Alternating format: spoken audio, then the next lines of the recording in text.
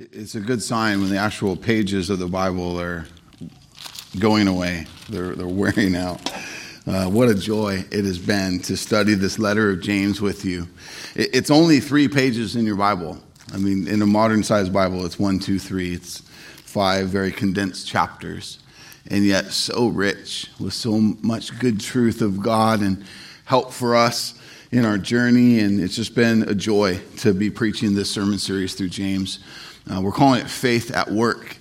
This is really the message he's continuing to bring forth, that we would not lean on any form of false faith, but our true saving faith would be at work. It would show its fruit in our lives, and just loving his audience well, to even say hard things. I get the privilege to preach today, James chapter 4, verse 7 through 10. If you want to grab your Bibles and turn there with me.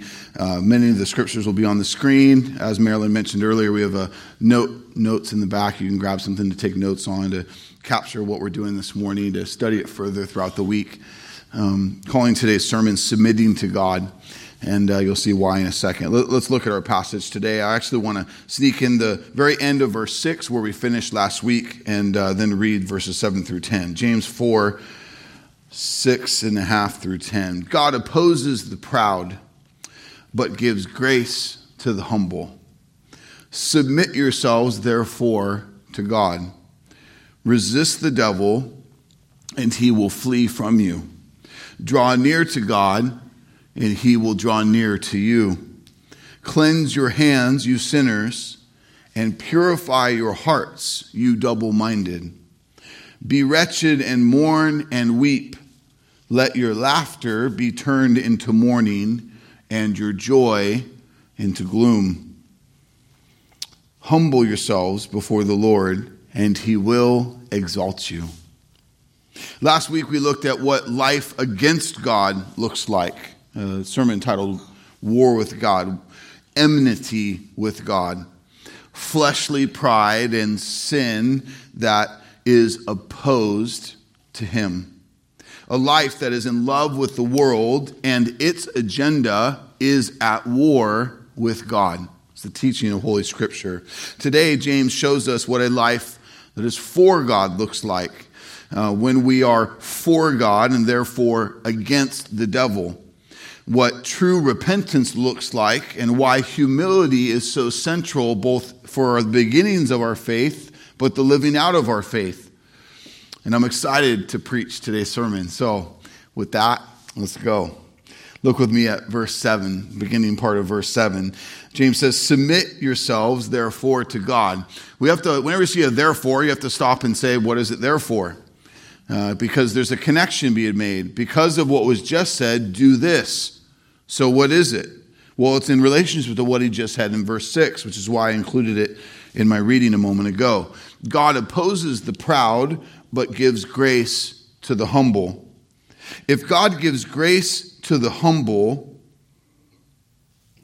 and is at war with the proud, then, or therefore, humble or submit yourself to God. Right? Because as we talked about last week, to be at war with God is the worst thing that could be in your life. When we're talking about submission to God, to submit ourselves to God, consider with me the words of the Apostle Paul in Romans 8, verse 7 and 8. He says, for the mind that is set on the flesh is hostile to God. We looked at that last week. To be for the flesh and the agendas of the flesh is to be hostile to God and against God. For it does not submit to God's law. Indeed, it cannot. Those who are in the flesh cannot please God. Those who live by the flesh are opposed to God. Worse, like we said last week, God is opposed to you if you live in the flesh.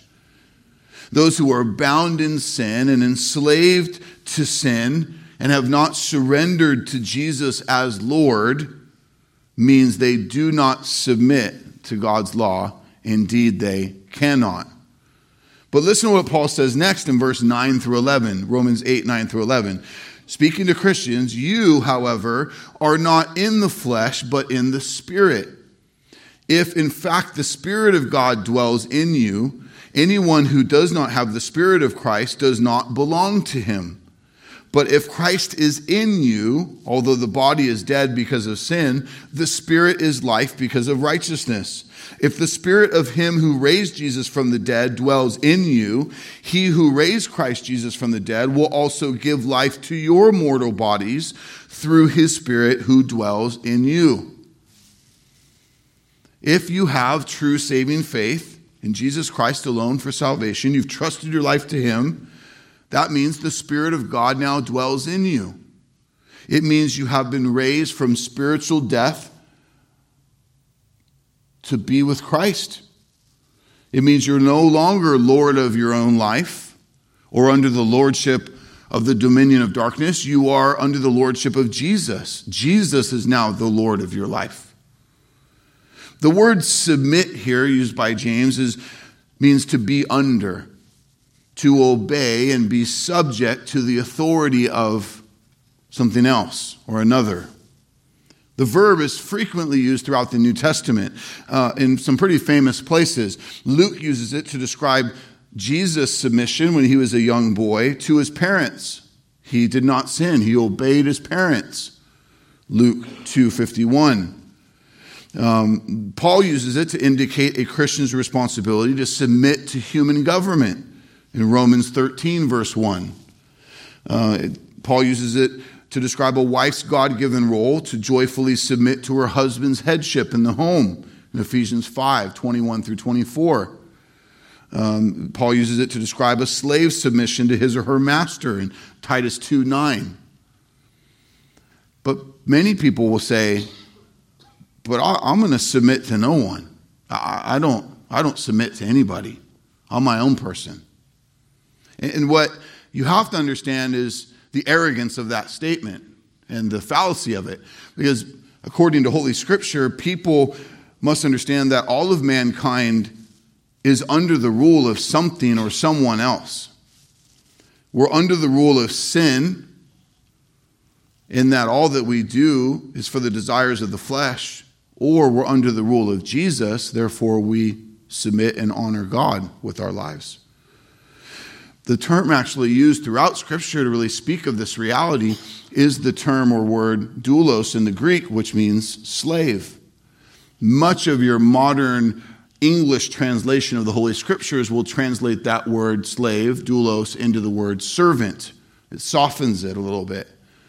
Many of the places you read to be a servant of the Lord, it really is saying to be a slave of the Lord. And I'm not talking about slavery as in there's many forms of slavery, not the atrocity, gross atrocity of the African slave trade, not that. But slaves as in the simplest form of being completely under the authority of another.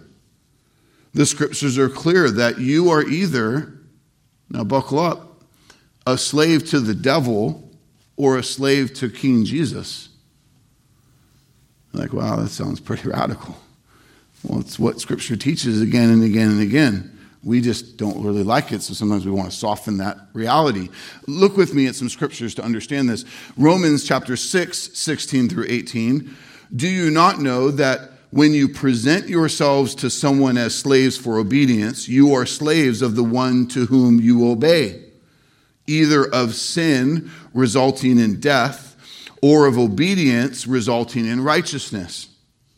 But thanks be to God that though we were slaves of sin, you became obedient from the heart to that form of teaching which you were committed. And having been freed from sin, you became slaves of righteousness. Slaves to sin and the devil we see also in passages like Titus 3:3. For we ourselves were once foolish, disobedient, led astray, slaves to various passions and pleasures, passing our days in malice and envy, hatred by others, and hating one another, living according to the flesh in sin. In John chapter 8, verse 44, Jesus himself describes a group of unregenerate, unsaved people, saying, you are of your father, the devil, and your will is to do your father's desires. We also see passages that speak to being slaves to Jesus. A very big one is Romans 10:9. It says, if we confess with our mouth that Jesus is Lord, Jesus is Master, Lord of our lives, and believe in your heart that God raised him from the dead, you will be saved.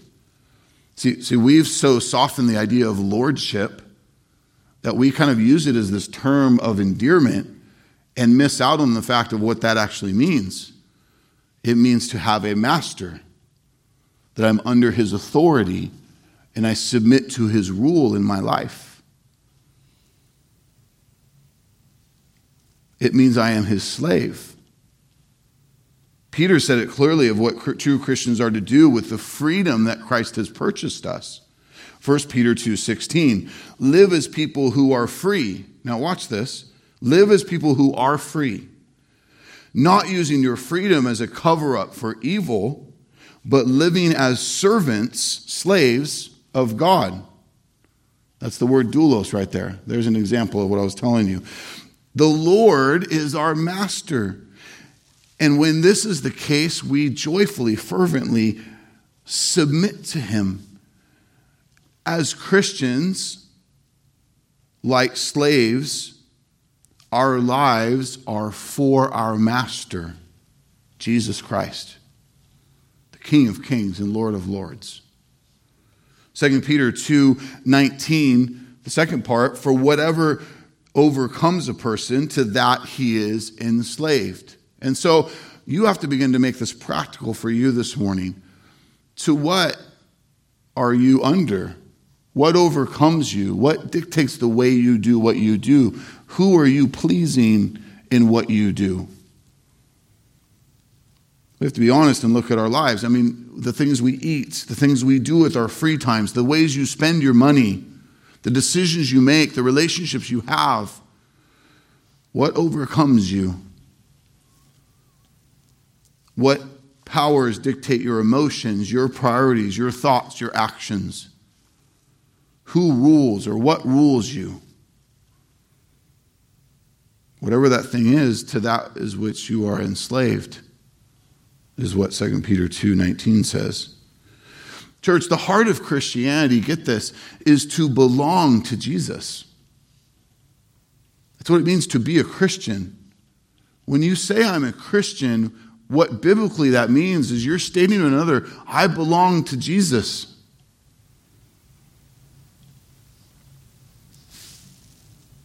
1 Corinthians 6:19 and 20, you do not belong to yourself, for God has bought you with a high price, the blood of his only Son. So we must honor God with our bodies or with your lives. Honor, submit to him, obey him. True saving faith in Jesus is freedom. It's the freedom to be not enslaved to sin anymore. You're unshackled from your slavery to sin and free from the condemnation that sin deserves. That's the freedom that Jesus buys us. And it is the greatest freedom you could be given. You could be enslaved to a box your entire life, physical life, and be free in Christ and know the sweetest freedom that there is to have. Freedom, dying to ourselves to live for Christ. I hear the nuance of that. Freedom in Christ means you belong to him. Freedom and belonging don't typically go together in our modern thinking. But it is critical that we get this. Not just in our head, but in our hearts. That it actually is good news to us.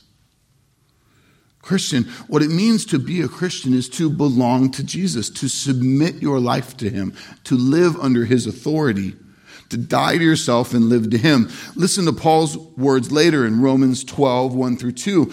I appeal to you, therefore, brothers, by the mercies of God, because of his saving grace, we can even do what he's about to say, by the mercies of God, to present your bodies as a living sacrifice. Look at the submission in that language. A living sacrifice, holy and acceptable to God, which is your spiritual worship. Do not be conformed to this world, but be transformed by the renewal of your mind, by the testing that you may discern what is the will of God, what is good and acceptable and perfect. How I pray and have been praying that we will truly and fully submit to God in every way. To not be wise in our own eyes.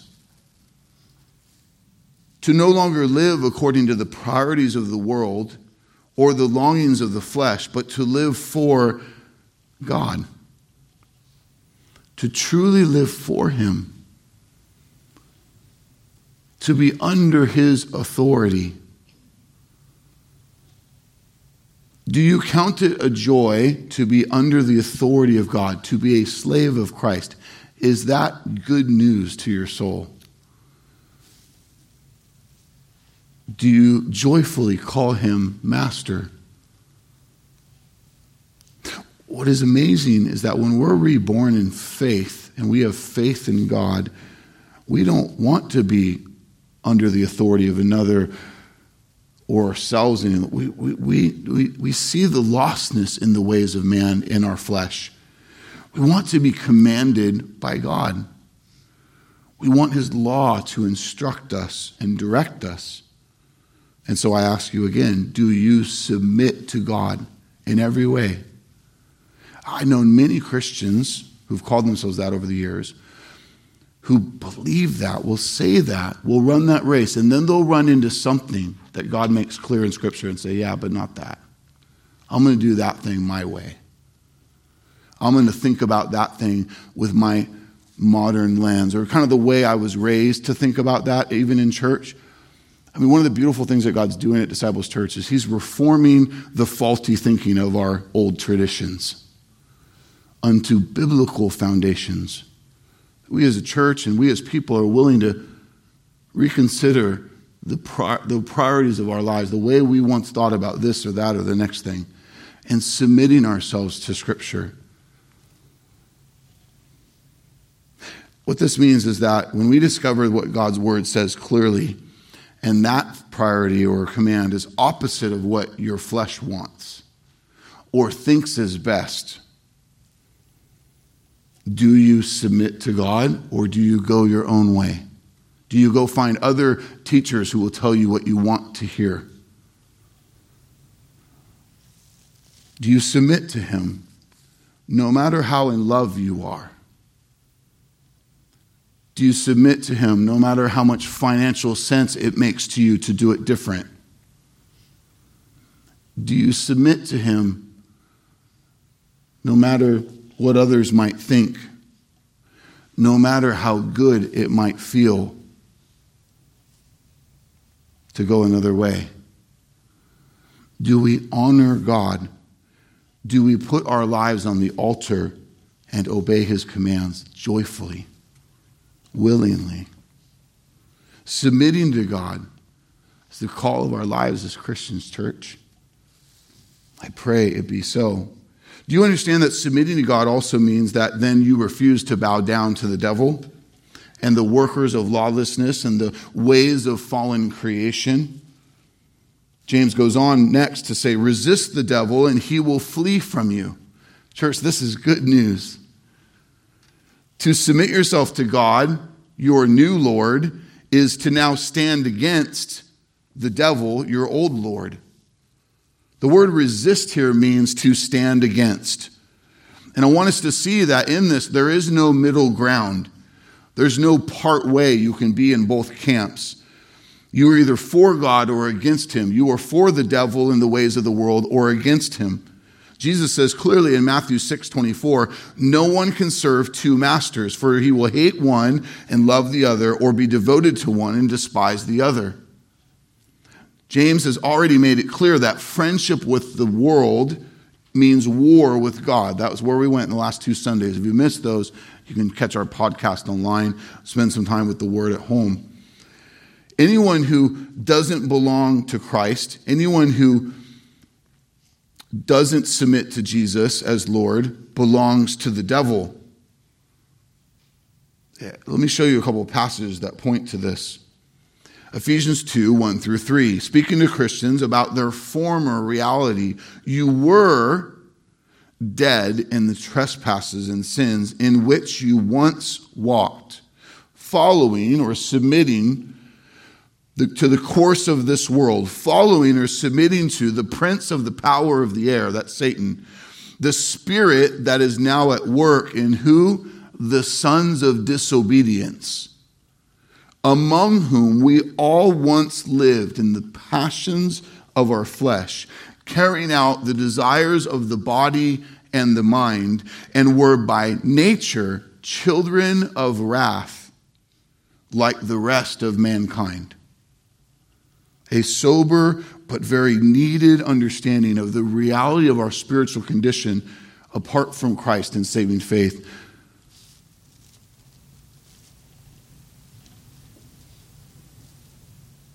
Anyone who doesn't belong to Christ, anyone who doesn't submit to Jesus as Lord, belongs to the devil. Or as Jesus himself said in John 8:44, they are of their father the devil and do the will of his desires. These people were similar in many ways to the people that James is writing to. They claimed allegiance to God. They claimed a love for God with their mouths. But their lives and their hearts were far away from him. They were not for him. They proved this by the life they lived, the words they spoke, and the works they produced, the values they held, the will they fulfilled, who they truly belonged to. John says it in his first letter, 1 John 3, whoever makes a practice of sinning is of the devil. For the devil has been sinning from the beginning. The reason the Son of God appeared was to destroy the works of the devil. No one born of God makes a practice of sinning, for God's seed abides in him, and he cannot keep on sinning because he has been born of God. By this it is evident who are the children of God and who are the children of the devil. See, some of you thought when I first said that this morning that you're either a child of God or a child of the devil. You're like, wow, this guy's really radical. Really? Yeah. I mean, we've just seen it about 18 times in different scriptures. This is the truth of God revealed to us. It might not be the way our modern society thinks about these things, but it is the reality. We need to see the truth of this. The position that people are in outside of Christ, outside of salvation. We need to do real business with this today. I've been praying for those of you in the room who this still applies to. While by God's grace you've been coming, you've been sitting under sound teaching of the word and being confronted with these truths, you have yet to really surrender your life to Christ. Or maybe you're like some of the people that are being written to in this letter where you've hung your hat on religion and claim faith in Jesus, and yet there's not real fruitful maturity in your life and growing evidence of belonging to him, by which this is for you. But let me take it to another level so we can really make sure we don't miss this morning. Understand that your family who has not professed or submitted their lives to Christ, they're not doing okay. They're not doing okay if they have good grades, if they have awesome skills on the field or at their instrument or at their craft, if they have amazing manners when interacting with others. They're not doing okay if they have a great job, a loving family, beautiful children. They're not doing okay outside of Christ because, as the scriptures are clear, according to God's holy and infallible word, they are children of the devil. They are depraved, unregenerate children of wrath. God's righteous wrath is on them because of their sin. This is not mean. This is real. It's not unfair. It's exactly what they deserve apart from the perfect blood of Jesus to pay for their sins. It's exactly what they are outside of Christ. And to make light of that and to excuse that, or to make yourself think differently of it, is to not love them where they really are with truth. But there is good news. There is hope. There is a champion who has come, who crushed Satan's head, who defeated death, who unshackles undeserving sinners from their sin and slavery unto life with Christ. He is truth. He is the truth that sets people free. And as he declared of himself in John 8:36, if the Son sets you free, you will be free indeed. Amen? This is the gospel of Jesus, the work of Jesus, God the Son who took on flesh, the hope that is Jesus, the life we find only in Jesus. The good news is that God is adopting sons and daughters into his family. Wretched children of the devil, people deserving of eternal punishment, by his grace, he is freeing them from those shackles, rescuing them this very day around the world. Maybe today in this room for some of you. Paul says it so well in Colossians 1:13 and 14. For he, God the Father, has rescued us from the dominion of darkness and brought us into the kingdom of his Son, the Son he loves, in whom we have redemption, the forgiveness of sins. Amen. I lovingly declare to you what scriptures declare. If you're here today and you've not truly trusted your life to Jesus, you've played light with religion, you don't belong to him. To repent of your sin and truly and fully trust your life to Jesus Christ. He will not share the altar of your life with anybody else. It's him or nothing. He's the priority. He's the Lord of your life, or he is not your Savior. To dismantle those two things is a modern, gross work of man to make God fit into their own box, and is not the teaching of Scripture.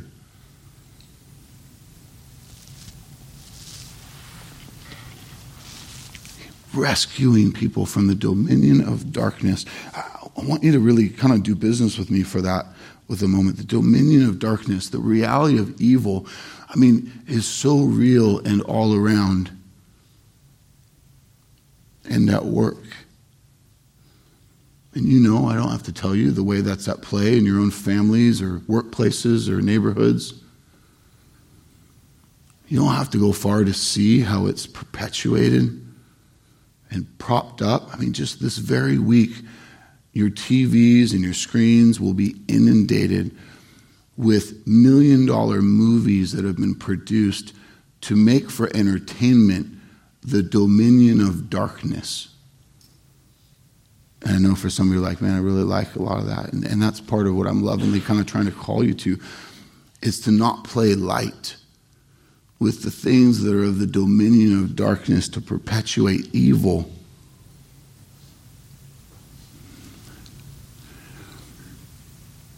Do we have a right view of these realities by which this good news of saving grace is amazing? If Satan is the father of lies, then God is the father of truth, and Jesus is the word of truth. James says that we should resist, stand against the enemy, and he will flee from us. Do business with that for a second. Think about it. Why should Satan run away from little old me or little old us? And the answer has nothing to do with me, but has everything to do with Jesus, right? That's why. Because the gospel promise of God made in Genesis 3:15 at the fall was that the serpent would find his demise in the Redeemer. And the Redeemer has come and conquered sin and death on the cross of Calvary. Because we now belong to Jesus, nothing can take us from his mighty grip. As he said in John 6:39, he will lose none of us who God has given him, but raise us up on the last day.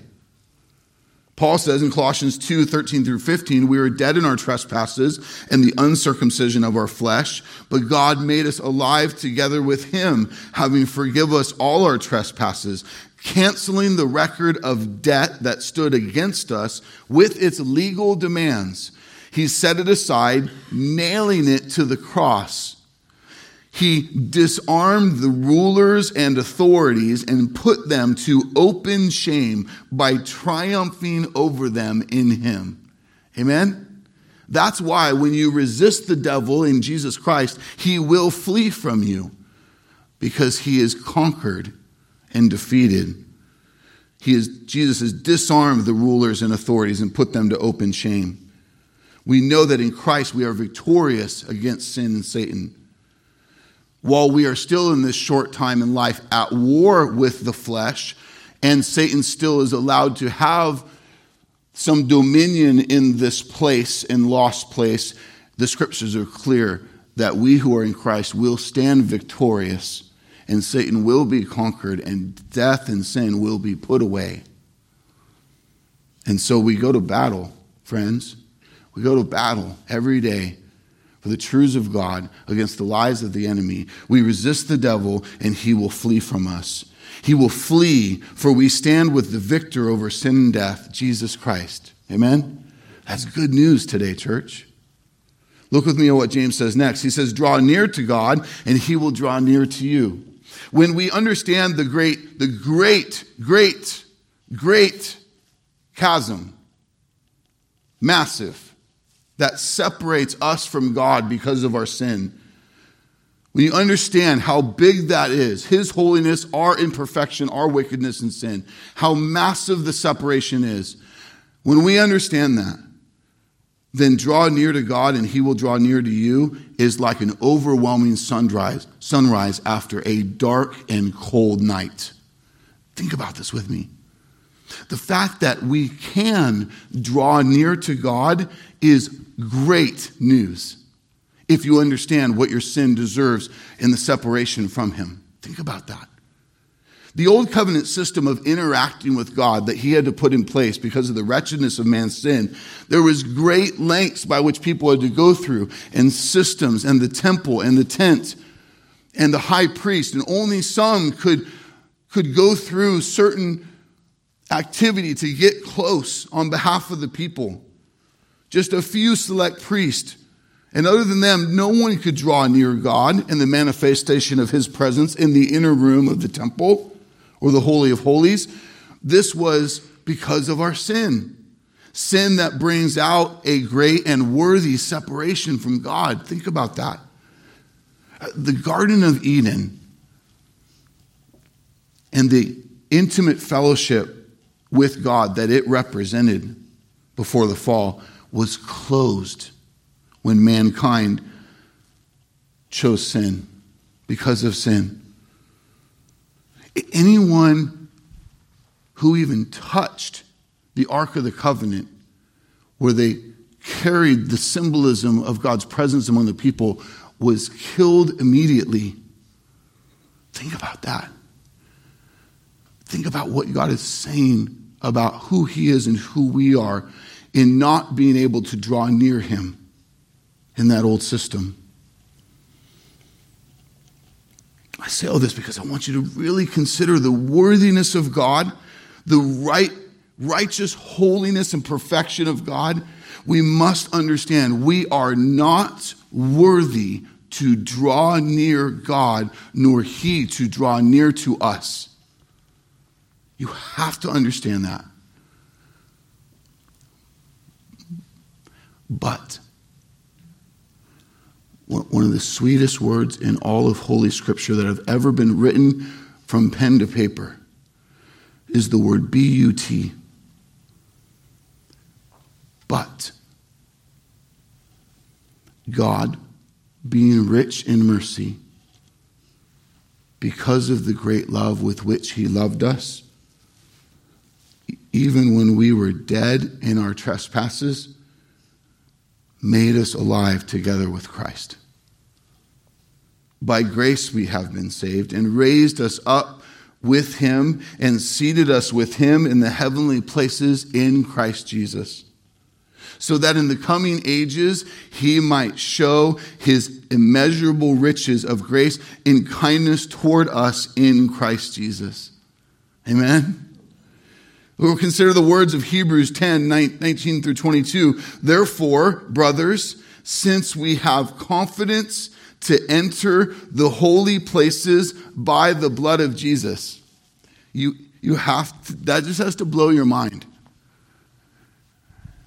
Since we have confidence to enter the holy places by the blood of Jesus, it should be the same reaction we have to the statement, draw near to God and he will draw near to you.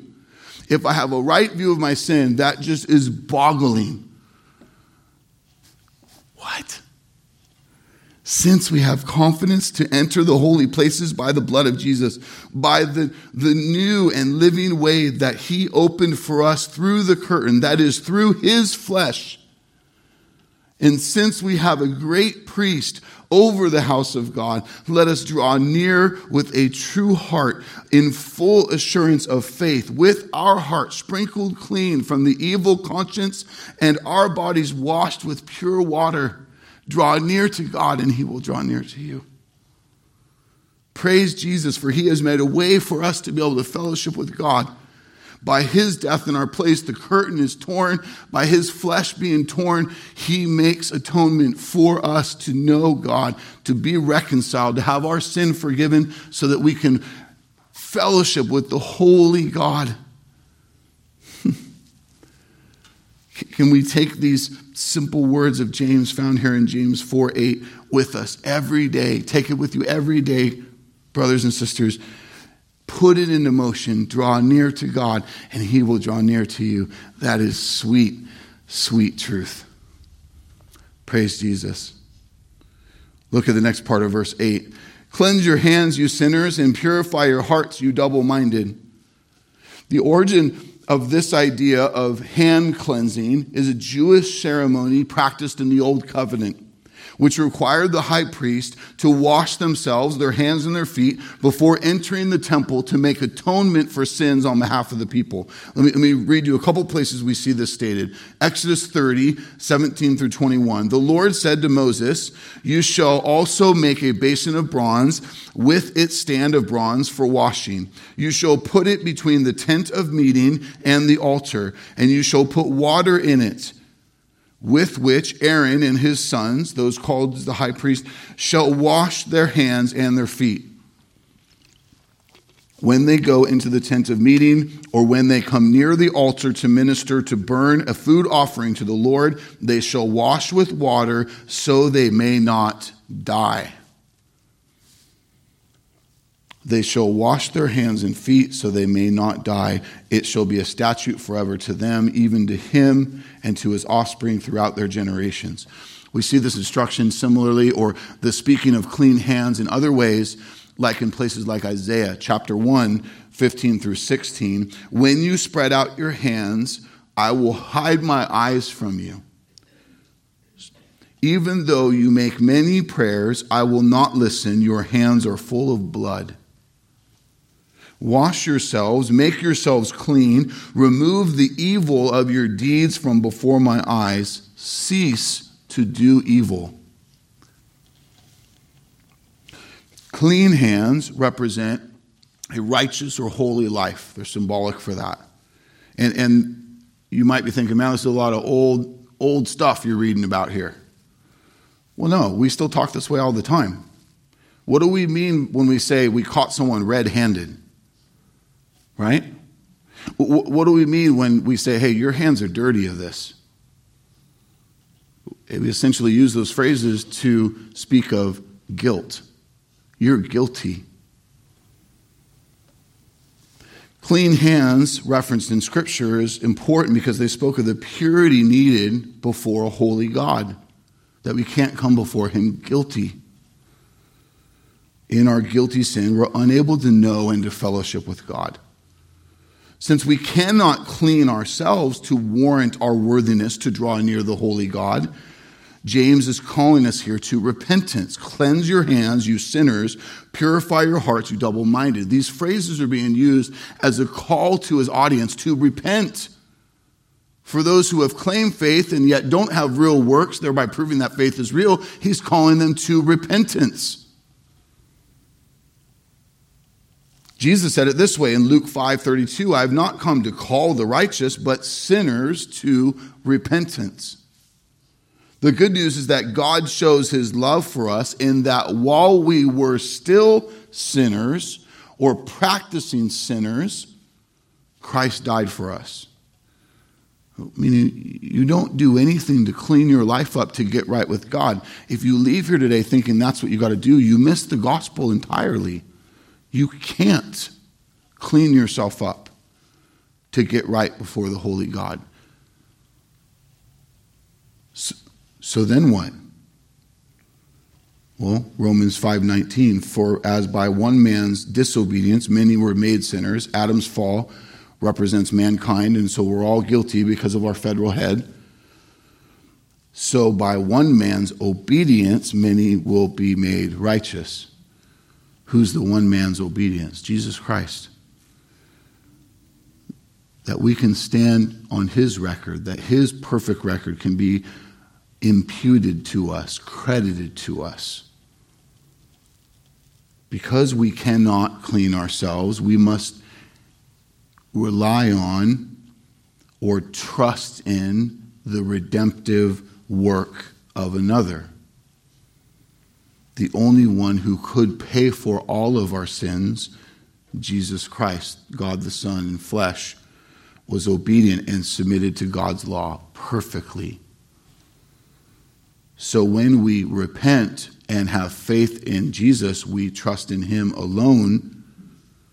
We know that we are forgiven because Jesus has fully paid for our sins. We know that his work is completed and finished on the cross. It is finished. This is the basis of our faith.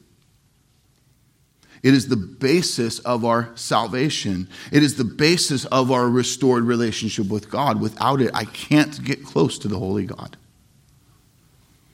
I can't draw near to him, nor will he draw near to me in my sin apart from Christ. Cleanse your hands, you sinners, and purify your hearts, you double-minded, is a call to repentance. Notice it's an outward and an inward thing. Cleanse your hands symbolizes the outward practices that were symbolic of these things. Purify your hearts is the inward. James brings a clarity that Jesus also emphasized time and time again, and that is that we must avoid or move away from the temptation to think that I can make myself look good on the outside and that that's sufficient. I can clean up and maybe put on a mask and kind of make you think I'm someone I'm not. But it's deception. It's not true testimony of our heart and our faith in God. Jesus said this to double-minded, hypocritical Pharisees of his day, Matthew 23, 25 through 26. He says, woe to you, scribes and Pharisees, hypocrites! For you clean the outside of the cup and the plate, but inside they are full of greed and self-indulgence. You blind Pharisee, first clean the inside of the cup and the plate, that the outside also may be clean. Also, he said in Matthew 15:8, these people honor me with their lips, but their heart are far from me. I believe this is why James doesn't stop at just saying cleanse your hands, but also says purify your hearts. James is saying this from the beginning. If our faith shows itself in actions that honor God, if we're going to see then real change and transformation, that means that starts with the heart, not just with changing your actions. It must happen within. James' emphasis of double-mindedness is a way of saying you can't have it both ways. Like we said earlier, you're at war with him and are against him, or you're not. We're either born again or we're still dead in our sin. We cannot serve two masters. We will love one and hate the other. Or as the Lord says in Romans 13:16, because you are lukewarm, trying to play both sides, you are neither hot nor cold, I will spit you out of my mouth. Church, repentance is confession, but it's not just confession. It's not just admitting you're guilty. It's turning. It's turning from sin and turning towards Jesus. It's back to a life that submits to him because of the gospel. It's passing over the line of belonging to yourself. I belong to Jesus. It's dying to yourself to live for Christ. Cleanse your hands, you sinners, and purify your hearts, you double-minded. James is calling them to true and total repentance and faith. For without this, there is no submission to God. You will not resist the devil. You will not draw near to God. Instead, you will walk in the ways of false belief that you are saved because you did some kind of outward action, did just enough religious activity to make you think yourself that is okay. Is there real repentance? And then so he takes it another step. Look with me at verse 9. This is a great blessing. Be wretched and mourn and weep. Let your laughter be turned to mourning and your joy to gloom. Some of you heard me read that in the opening passage. You're like, dude, what's he saying there? Like, that seems so opposite of where we're supposed to go in Christ, right? Again, this is a call to repentance. Quickly, wretched here in the Greek means afflicted. He's actually prescribing an attitude of remorse. Be afflicted, mourn and weep. So we can ask, why such a harsh prescription of lowliness? This is the way of calling for the depths of remorse that comes with true repentance. When by God's grace you see the depths of your sin and your betrayal of his worthy holiness, it breaks you. It turns fleshly laughter into proper mourning. Church, this is something you want to experience in this life. You want to experience wretchedness, mourning, weeping, laughter turning into mourning, joy into gloom. Because if you don't, you will experience that and only that for eternity. Jesus says it this way. Jesus says in Luke 6:25, woe to you who laugh now, for you shall mourn and weep. Track with me here. If our faith is real, we will not then have a casual lament or attitude towards how gross our sin is before the holiness of God. We will be properly broken. The flippant and misguided laughter of our former sin-indulging self will be converted into proper sorrow for the reality of our sin before the worthiness of God. The joy we had in temporary things and idols of the heart will turn to righteous gloom. The taste of sin will lose its sweetness and will start to turn into something bitter and nasty. Just as James has been saying all along that true faith shows itself in God-honoring works, he's saying here true repentance of sin shows itself in authentic sorrow and remorse for that sin. I mean, I don't have to go far to make this clear. Can you imagine if your family was massacred by some kind of monster, brutally killed, and he stands before the judge and you're in the room that day, and he just goes, yeah, I mean, I did it. Do you guys know what we're having for lunch today? Can you imagine just how clearly there's no remorse? And how justice is due. Church, the grossness of our sin before the holiness of God is worse than that situation. Do we have a righteous remorse for what it is before the holiness of God?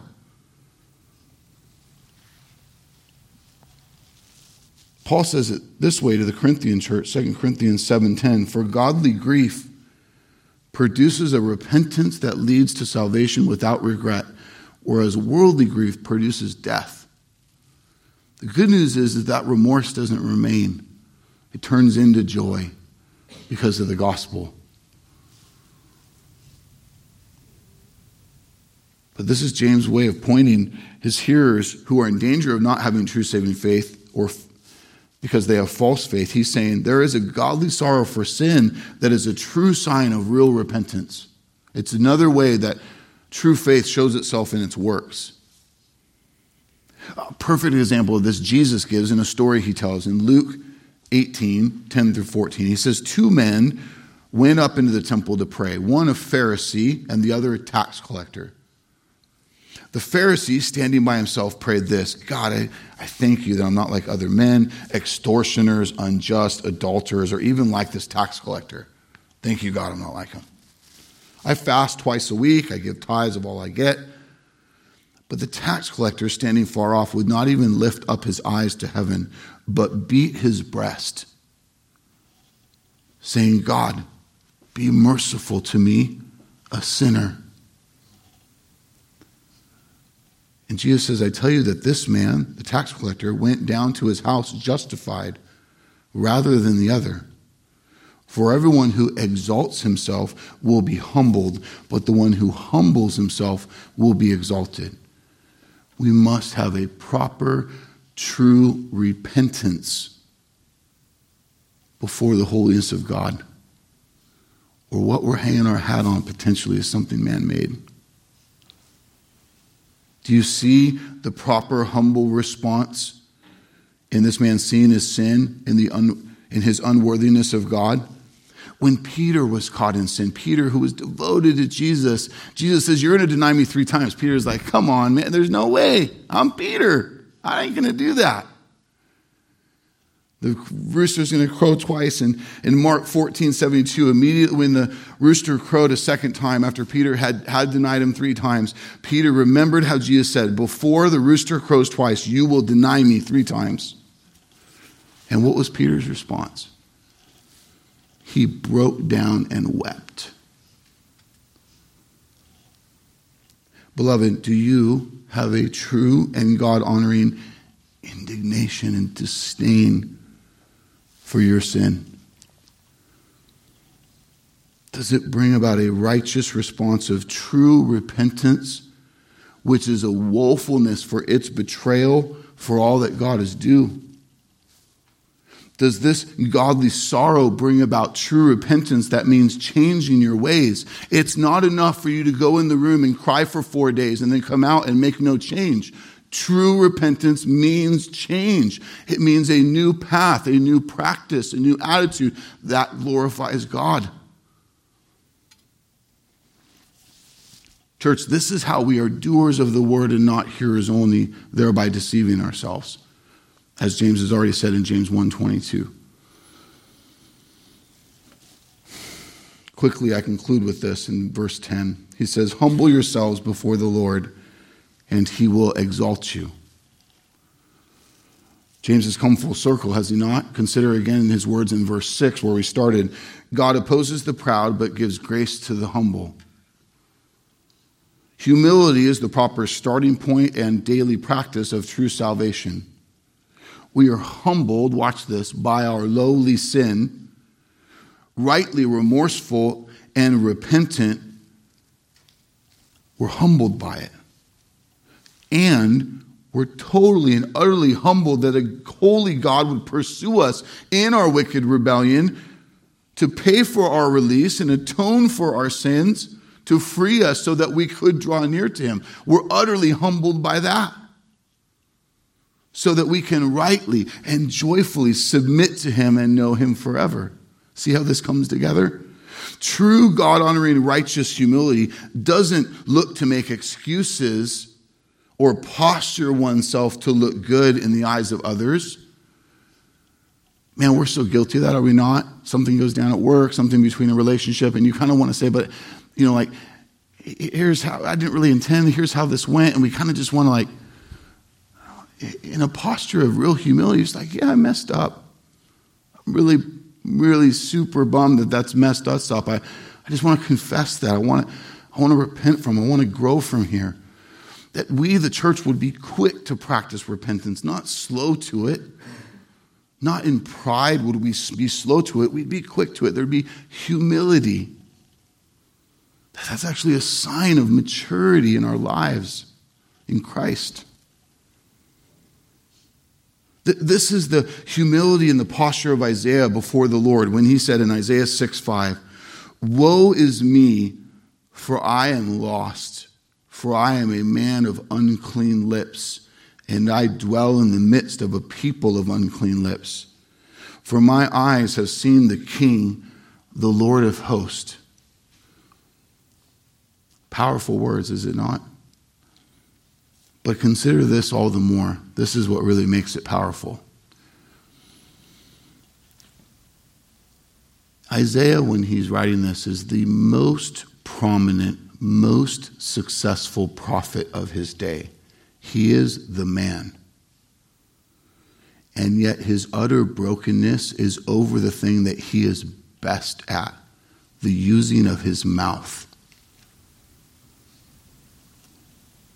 See, our tendency is to not be repentant about the things we're good at. We're prideful about those things. He's broken. Why? For my eyes have seen the King, the Lord of hosts. He sees who he rightly is apart from the holiness of God. And it's broken him. It's humbled him in a right way. This is true repentance. This is humility. James is giving us one of the ways our faith goes to work and shows itself in true humility. God will lift up those who have been truly and rightly humbled by his saving grace. Those who have been rightly repentant of their sin and trusting themselves to the glory of the Lord. Jesus said, "Whoever exalts himself will be humbled. Whoever humbles himself will be exalted."